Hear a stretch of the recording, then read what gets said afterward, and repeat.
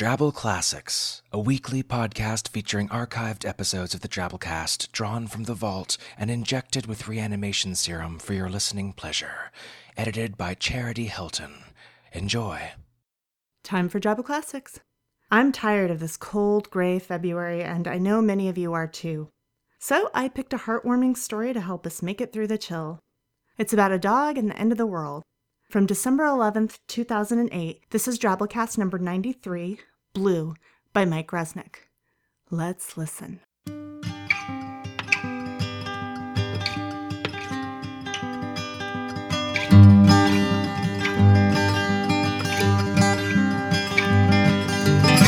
Hello and welcome to the Drabblecast, episode 93. The Drabblecast is a weekly flash fiction podcast magazine that brings strange stories by strange authors to strange listeners, such as yourself. I'm your host, Norm Sherman.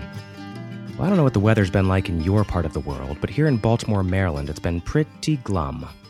So in the spirit of down and out, we've got a good melancholy show for you folks this week, and we're going to start it off with a 100-word Drabble story called Ancient Apple Tree by Shane Shannon. Shane is a 20-something-year-old creative writer and podcaster living in St. Catharines, Ontario, Canada. His website is www.yonderman.com.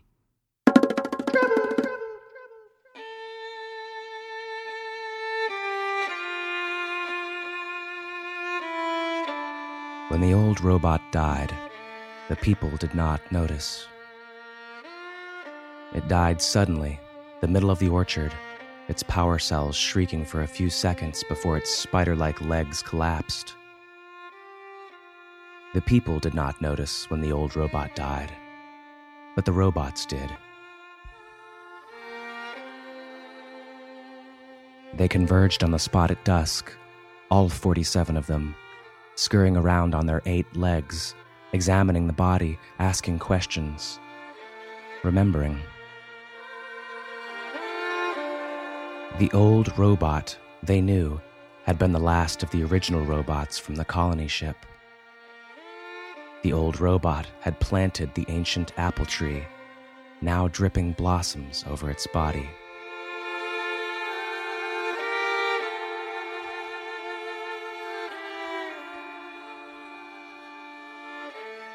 This week as a feature story, we bring you Blue by Hugo and Nebula award-winning author Mike Resnick. Mike wrote Blue and another story called The Last Dog in the late 1970s before he'd sold any short science fiction except to some men's magazines, which paid better. One's a science fiction story and one's kind of a fantasy, and both feature stories about dogs. All the major science fiction magazines, which were paying 3 cents a word back then, gave them form rejections so fast he knew the editors hadn't even read them. So he sent The Last Dog off to Hunting Dogs magazine, which bought it for 25 cents a word. It promptly won the American Dog Writers Award for Best Short Fiction of 1977. And then he sent Blue off to the same market. It sold for the same price and won the same award in 1978. The secretary of the American Dog Writers Association asked him if he was going to keep writing dog stories. He replied that as long as they gave out the award, he'd probably write at least one a year. They canceled the award the next week, and he hasn't written a dog story since, although he's since sold The Last Dog 12 more times, and Blue 6 more times, including to the same science fiction markets that wouldn't look at it back when he was unknown. And here it is now, 30 years later, on a flash fiction audio podcast on the World Wide Web. You never know what kind of voyage your work will take when you set it off. So without further ado, Blue by Mike Resnick. Well, I had a dog and his name was Blue. Bet you $5 he's a good one too. Bet you $5 he's a good one too. I had a dog and his name was Blue. Come on, Blue, I'm a-comin' too. Yeah, they sing that song about him. Burl Ives and Win Strachey and the rest. But they wouldn't have been too happy to be locked in the same room with old Blue. He'd as soon take your hand off as take a look at you. He wandered out to my shack one day when he was a pup and just plumped himself down and stayed. I always figured he stuck around because I was the only thing he'd ever seen that was even meaner and uglier than he was. Oh, and as for betting $5 on Blue or anything else, you can forget it. It's been so long since I've seen $5 that I don't even remember whose picture's on the bill. Jefferson, I think. Or maybe Roosevelt. Money just never mattered much to me, and as long as Blue was warm and dry and had a full belly, nothing much mattered to him either.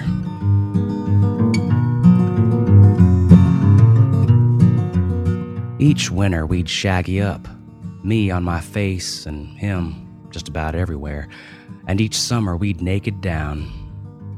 Didn't see a lot of people any time of the year, and when we did, it'd be a contest to see who could run him off the territory first, me or Blue. He'd win more often than not.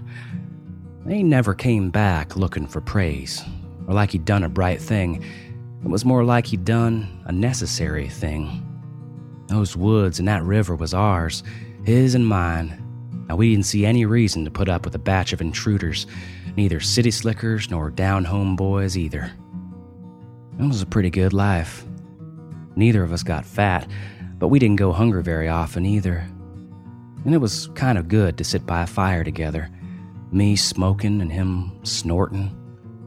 I don't think he liked my pipe tobacco much, but we had this kind of pact not to bother each other, and he stuck by it a lot better than a couple women I outlived. And mister, that dog was hell on a cold scent. Blue chased a possum up a cinnamon tree. Blue looked at the possum and the possum looked at me. He looked at the possum and the possum looked at me. Blue chased a possum up a cinnamon tree. Come on, Blue, I'm a-comin' too. Except it wasn't a cinnamon tree at all. I don't recollect seeing one of those. It was just a plain old tree, and I still can't figure out how the possum got up there all in one piece. Must have been 20 below zero. Neither of us had eaten in a couple days. Suddenly, Blue put his nose to the ground and started baying just like a bloodhound.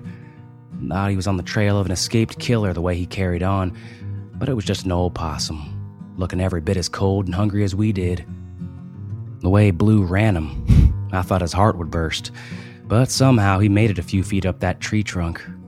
Slashed Blue on the nose a couple times just for good measure, but if he thought he'd make old Blue run off with his tail between his legs, he had another thing coming. Blue just stood there, kind of smiling up at him, saying, "Possum, let's see you come on down and try that again." He had a mighty toothy smile. Won't you bake that possum, bake it good and brown? Lay the sweet potatoes, lay 'em all around. Lay sweet potatoes, lay 'em all around. Bake that possum, bake it good and brown. Come on, Blue, you can have some too. Never did like possum meat. Even when you bake a possum, it tastes just awful. Sweet potatoes are just to kill the flavor. Folk singers and poets live on steak and praise. Let 'em try living on possum for a few days, and I bet that verse would come out different. Anyway, I did offer some to Blue, just like the song says. He looked at it, picked it up, kind of played with it like a pup dog does when you give him a piece of fruit. At first, I thought it was just good taste on Blue's part, and then his nose, it started to swell where the possum had nailed him. Usually I'd slap a little mud on a wound like that, but mud's not the easiest thing to come by when it's below zero, so I rubbed some snow on instead. First time in his life, Blue ever snarled at me. When old Blue died, he died so hard, it shook the ground in my backyard. It shook the ground in my backyard. When old Blue died, he died real hard. Go on, Blue, I'll get there too. I guess that possum had rabies or something, 'cause Blue just got worse and worse. His face swelled up like a balloon. Some of the fire went out of his eyes. We stayed in the shack, me tending to him except when I had to go out and shoot us something to eat, and him just getting thinner and thinner.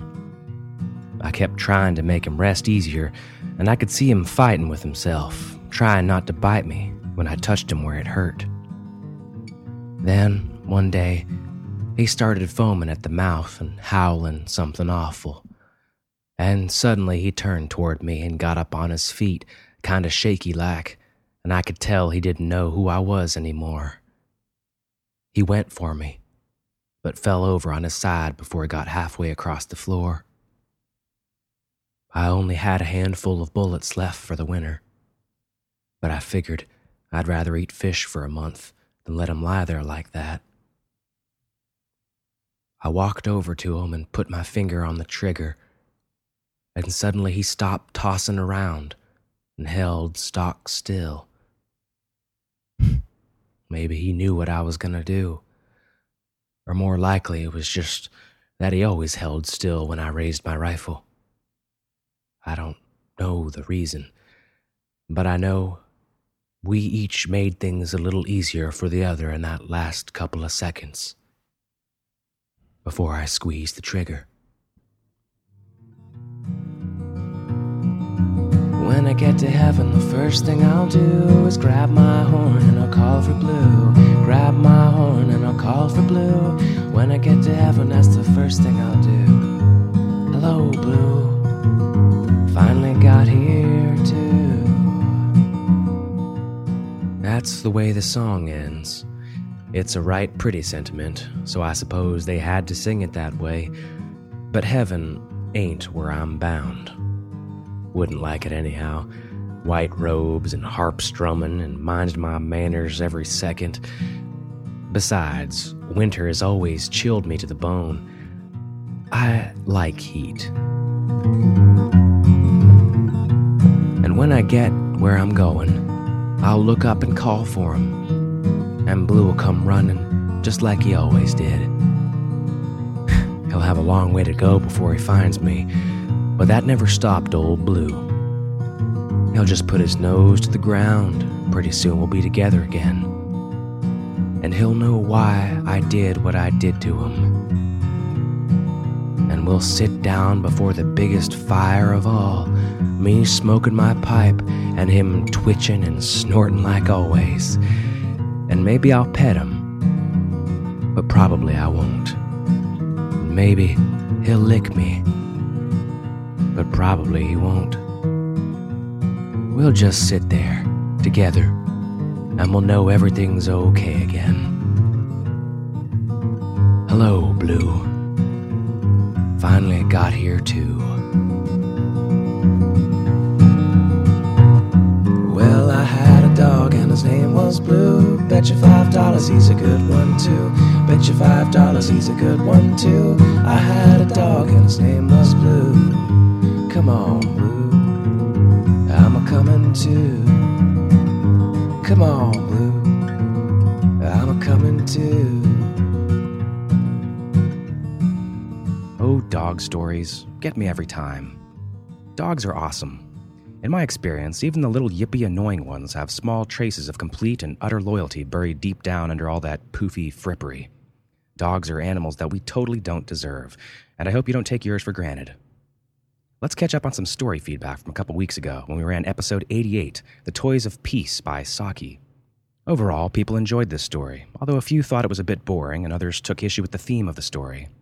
By far the biggest fan of the story was Mr. Tweedy, who said, "Geez, I've listened to this episode 3 times in the last 24 hours and laugh out loud at each time. I love the absolute patheticness of the uncle's attempts to explain why a John Stuart Mills action figure is much more fun than Calvary. I could just imagine the children's blank stares as he tries to explain the municipal dustbin toy, and his own increasing embarrassment as he tries to conjure up reasons he doesn't really have or believe himself."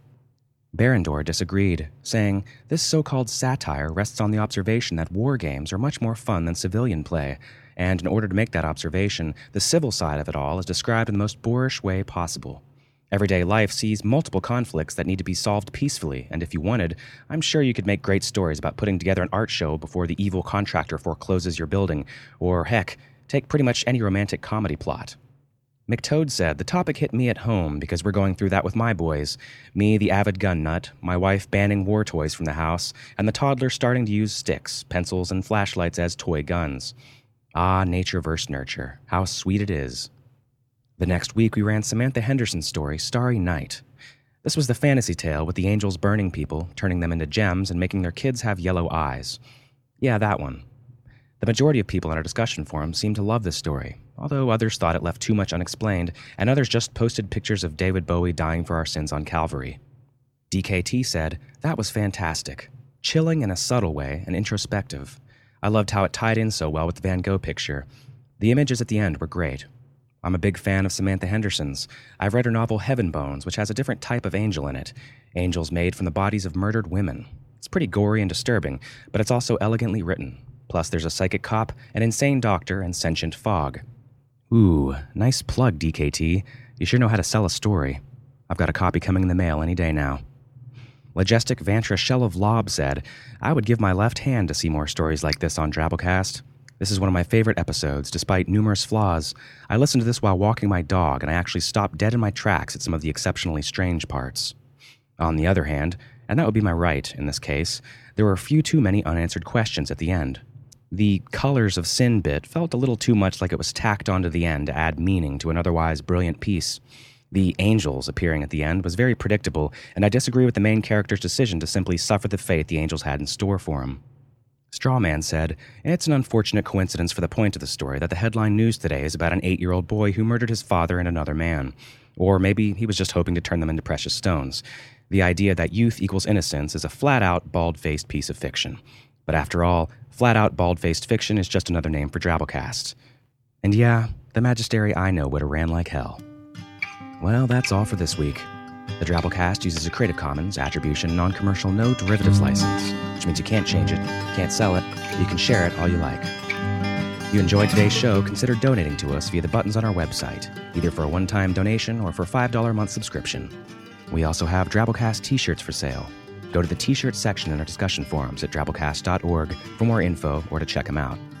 Our staff is made up of co-editors Kendall Marchman, Luke Coddington, and yours truly, Norm Sherman, reminding you that all dogs go to heaven. Unless they have 3 heads, in which case they end up guarding hell for all of eternity. The evening saunters to closing. The waitress turns chairs upside down. Piano player picks up his tip jar and drink, and the bartender shouts last round. An hour ago this place was loaded.